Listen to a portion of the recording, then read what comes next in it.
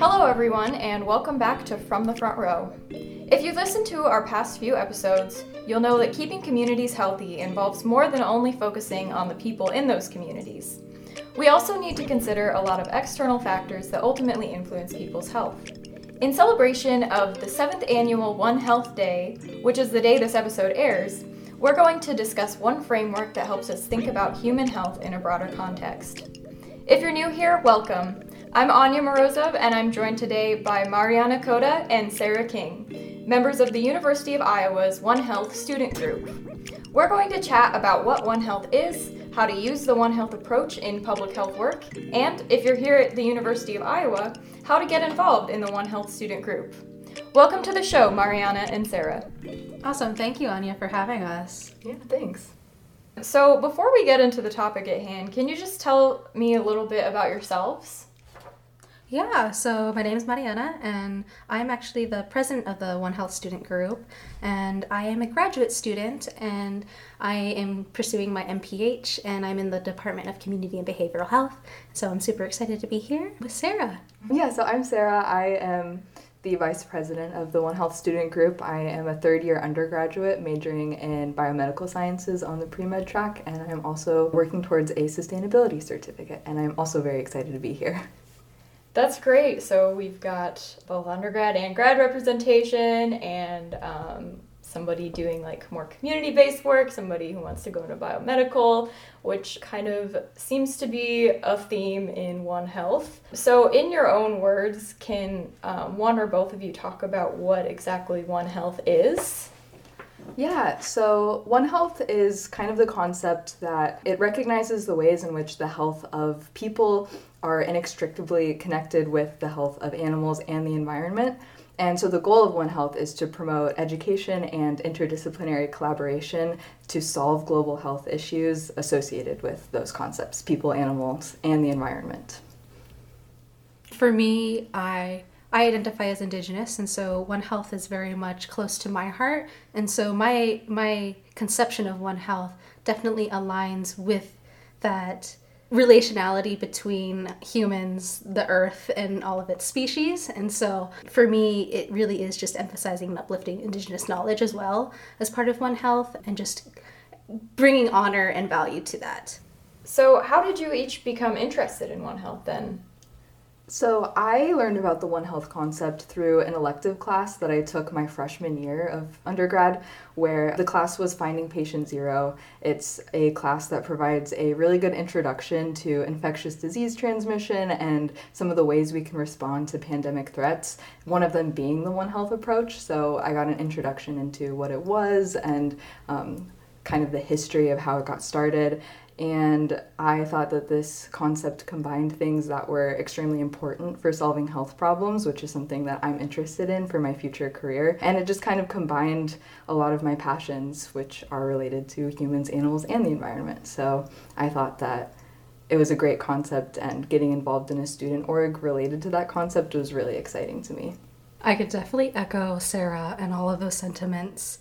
I think for me, One Health has always been kind of embedded throughout my life and my educational experiences. I would say I've had an eclectic range of experiences. I've been a wildlife rehab intern, and I'm now currently working in food systems. So really just seeing the integration of human health with animal health and, planetary health too. I think it's very exciting just to see those connections and how we can build a more sustainable world. But yeah, I think One Health definitely brings together so many people. Yeah, you're right. It does. I mean, like, in doing a little bit of reading about One Health before this, like, yeah, you have all these stakeholders and veterinary medicine and people medicine, and then people in agriculture, of course, valuing the Indigenous perspectives as well. You need to have a lot of stakeholders at the table to do One Health work. So one thing I'm also curious about, Mariana, did you start the club? The One Health student group? So I was part of the initial leadership group that did start the club. So we did begin this during the pandemic era. So a lot of our work has been primarily online type of events. And so now that we're in person now and able to do more events, we're really excited to expand and get more members. But yeah, it was really fun to be able to connect during the pandemic with people who were interested in this topic that was very salient at the time in terms of COVID and it being a zoonotic disease, and just learning about the pathways of how it came to be in our populations now globally. Yeah, I know. I've seen there was like one time where you guys got like posters all around the entrance area for the college, and I thought that was really cool. So we talked a little bit about stakeholders already, and I think I listed off a few stakeholders, but who are some stakeholders that you both think should be at the table when taking a One Health approach? So for me, I truly believe that everyone has a responsibility to be at the table when it comes to One Health approaches. And so like that can include a range of individuals, from those in advocacy groups, in community organizations, nonprofits, obviously public health practitioners, agricultural workers, educators, anthropologists, policymakers especially, veterinarians, wildlife conservationists, doctors, nurses, last responders, first responders, engineers, and city planners. It really is an all-encompassing approach that can be utilized in all disciplines, especially because our systems are very much interconnected, and I think we tend to silo things. And One Health is really about breaking down those silos, those invisible kind of arbitrary distinctions between things. So I think it's like also important to note that like depending on what issue you're looking at, a One Health approach really requires honing in to the context and like which stakeholders actually hold power and assets to be leveraged to tackle the issue at hand. So like, yes, everybody should be involved, but we need to also be very cognizant of like how we can collaborate, because everybody brings something different, and just finding those points of like coordination, it's really integral and part of like the One Health approach. Yeah, and I like how you brought up like power and kind of the stakeholders who have like leverage in decision making might not always be the ones who get the information from all the people who should be at the table. So kind of trying, as you mentioned, trying to like break down those silos and make sure that first of all the decision makers are more representative of all of the people who like are affected by those decisions, and then also making sure that the decision makers have the information from the stakeholders, I guess is a concept that might be helpful. I'm just thinking because the episode that's actually being released as we're recording was with Dr. Christina Poliakovsky, who has talked about an app that they have a concept for to kind of get, I'm not going to explain it as well as her. The app is supposed to be in the hands of refugees so that they can like take pictures of their built environment, and then those can get communicated to people like urban planners, boards of supervisors, and things who are actually making those decisions. That sounds really awesome. Yeah.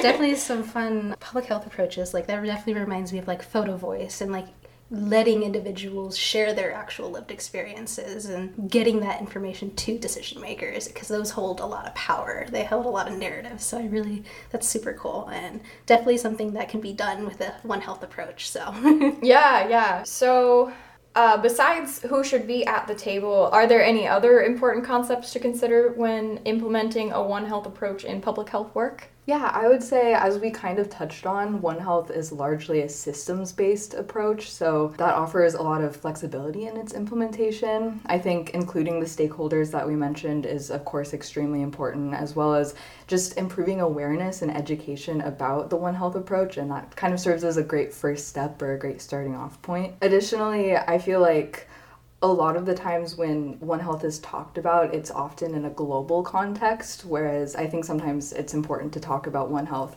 locally, and finding ways in which these approaches can be implemented for smaller scale issues is really important. So adding on to what Sarah already mentioned, I think another set of important concepts to think about with the One Health approach is equity and sustainability. And those come into play because we're looking at creating these kind of larger system level changes, and it's important to acknowledge many of the marginalized and often unseen populations that are impacted most directly by these type of issues. And we're talking about our agricultural workers who faced a lot of concerns, particularly in terms of like exposure to carcinogens and other harmful substances to the body, in terms of like just their occupational job, and then how that reverberates throughout the food system too when it comes down to food safety. So yeah, I think it's just really important to think about those who are often unseen, our unsung heroes in different levels of our systems. Yeah, that's so true. So I'm getting like kind of thinking about One Health not only is this big picture idea that like, oh, somebody out there is using this approach to tackle global problems, but also thinking like, how can we implement this in our daily work here in our own communities?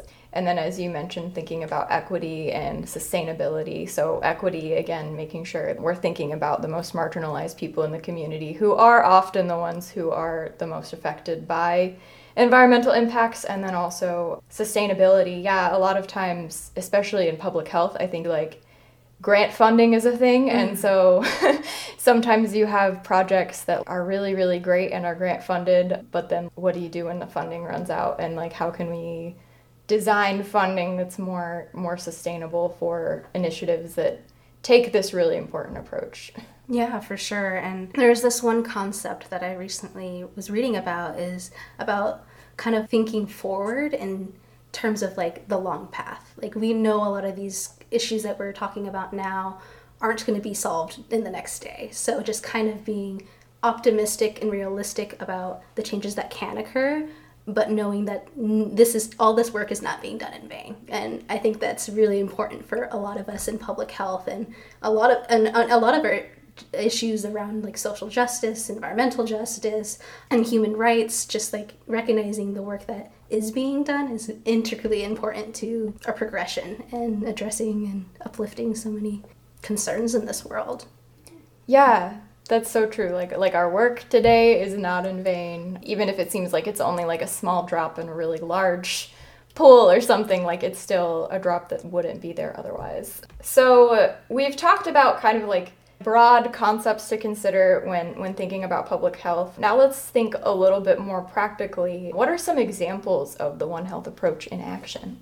I guess I could go off of the other example that I started to kind of talk about in terms of our food system. During undergrad, I was actually a biology major, so I was very much interested in like ecosystem health. And one thing that's really intricately important is soil health. And people forget that it is a living thing. Soil has so much biological activity, but currently our agricultural practices is not conducive to the health of the soil. And so there's a lot of move towards different agricultural practices, and that also has like a huge impact on agricultural workers, especially when you think about industrialized agriculture. As I mentioned, the exposure to carcinogens, but then also just the operations of food operations, and how our food system relies on mass production, and so how that translates to what foods are getting out to people, and also the affordability of foods, and how that trickles down to individual health and our diets.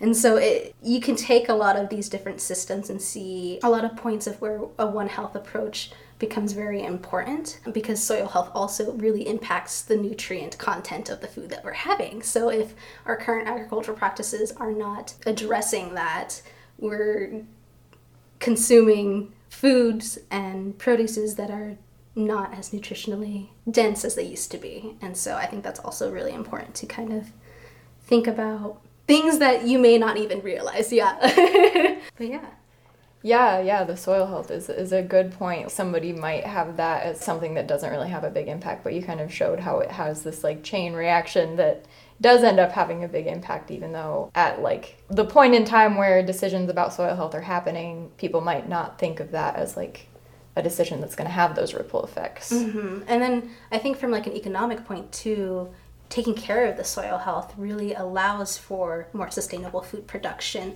that also like mitigates disease, because I think that's also an important thing to think about too, that like you said, like the soil health can be an afterthought, but when you really think about it, it does have those ripple effects on the plants, but also on us at the end of the system cycle. Yeah. Sarah, anything to add?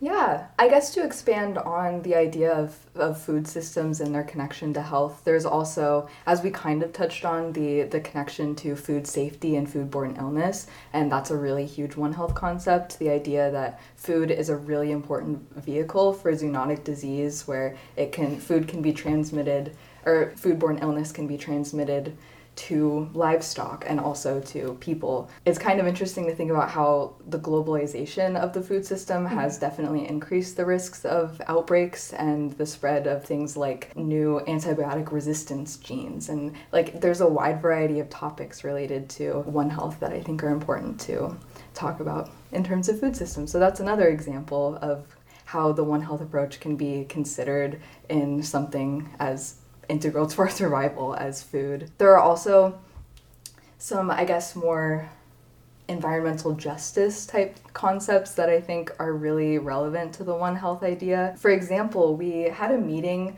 during the spring that was kind of talking about a podcast episode that we listened to where we talked about tree cover in urban areas and how this is definitely an environmental justice concept because we talked about how inequality, especially income inequality, results in certain populations of people who are disproportionately affected by climate risk. And so this particular concept is talking about how in low-income urban areas there's less tree cover, which results in higher average temperatures, which results in things like increased risk of heat stroke or increased exposure to air pollution because there's not trees sequestering those emissions, and how exposure to air pollution and vehicle exhaust can result in things like asthma. And it's just like, it's a very complex thing. And it was really interesting talking about that in our club meeting and kind of just considering that One Health isn't just something to think about for,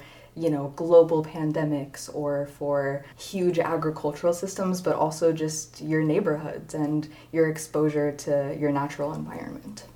Yeah, I think that's really important because along with that, when we were discussing that podcast, we also touched on the social and mental health effects that occur because of trees being in neighborhoods and how having outdoor spaces allows people to come into community and experience those benefits of nature, because there's a whole literature on that as well. And that's something that the One Health approach definitely is, just the role that nature can play in our health and obviously the health of the ecosystem. So Yeah, I like that you brought up mental health as well, because I think that is something that often gets overlooked, but we also find when we overlook it in our own lives, it usually doesn't go very well. So that's important to consider. And it sounds like that entire meeting where you talked about that podcast was just an exercise in systems thinking, which, as you mentioned, is a really big part of One Health as well. So that's really great that you're doing that. And I guess just in general, I'm really glad that there are folks at the college who are really kind of trying to look at public health issues from this lens through your student group. So can you tell us a little bit more about the One Health student group here at the University of Iowa?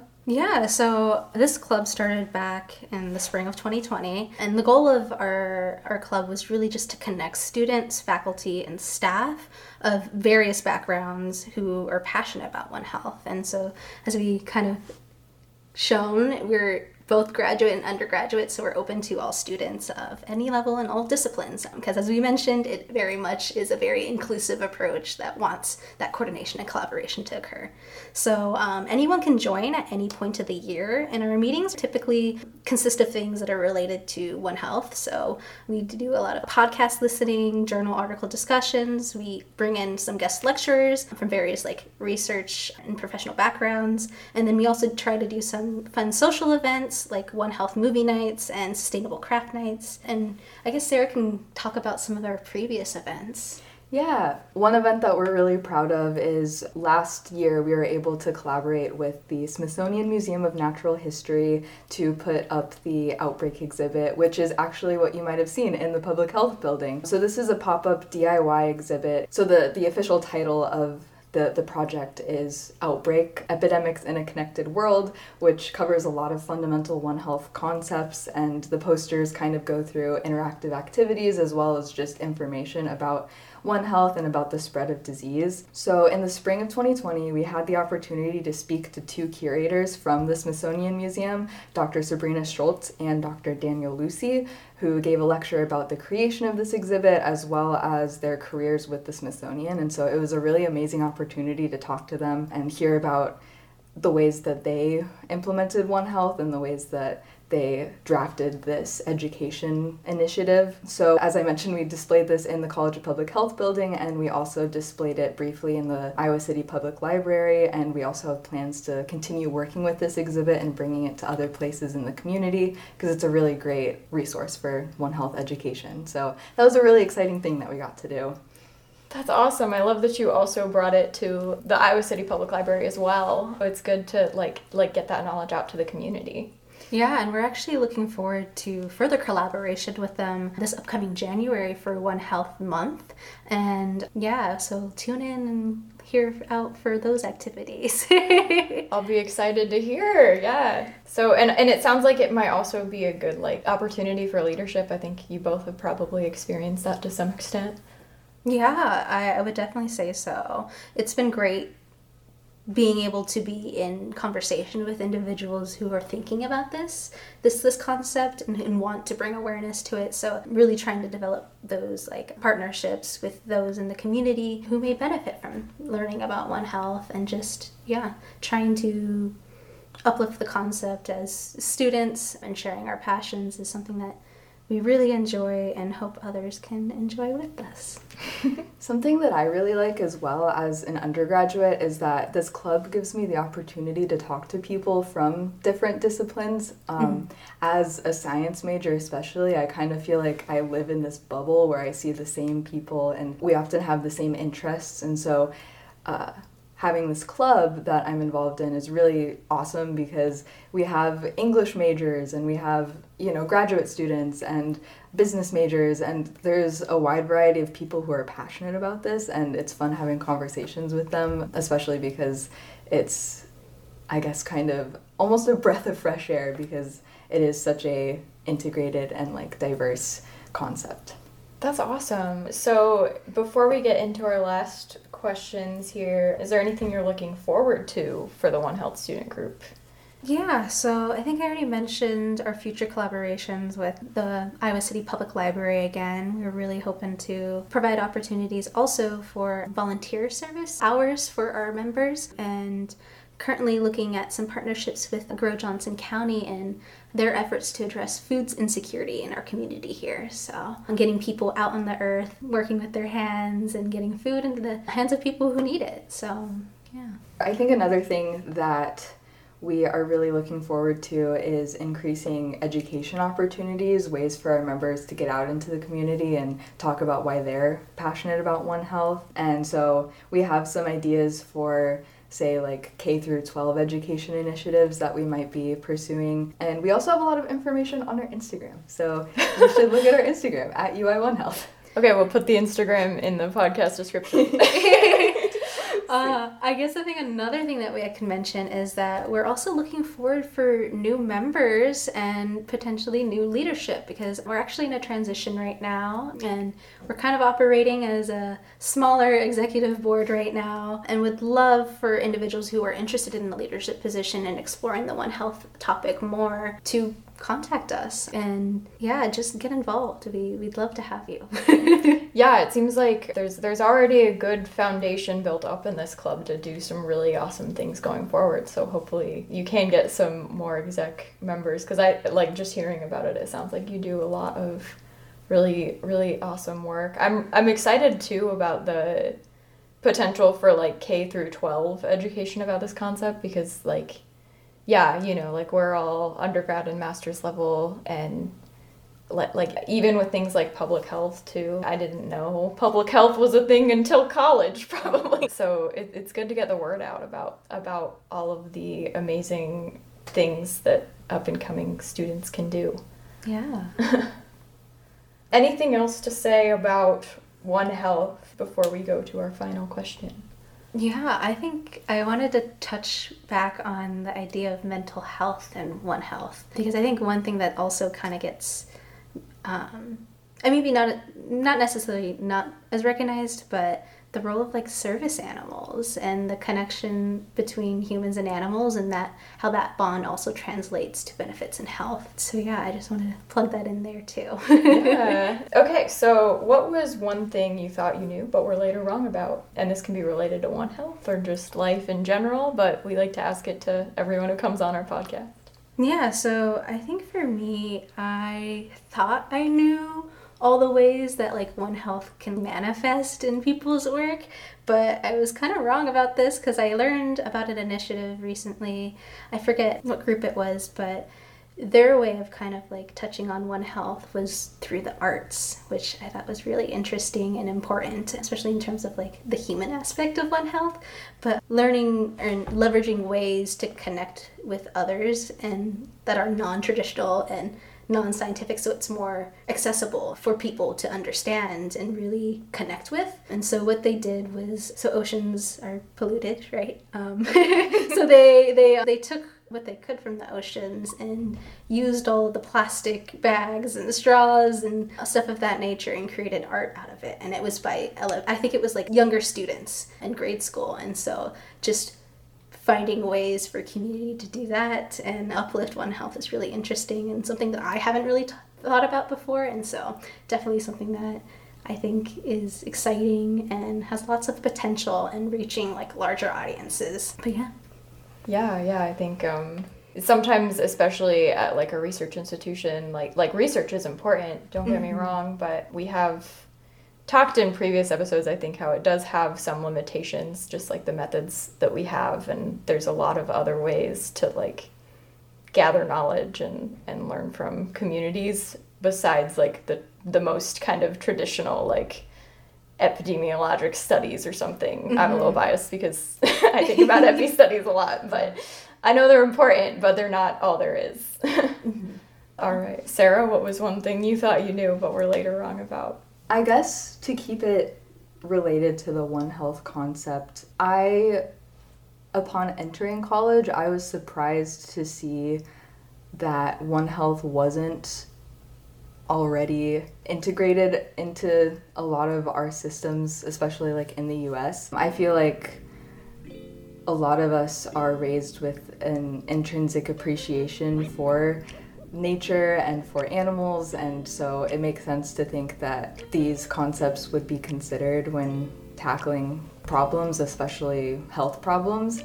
So I feel like that is something that I was surprised by upon coming to college, is to see how much work there is yet to be done for raising awareness for these like systems-based approaches.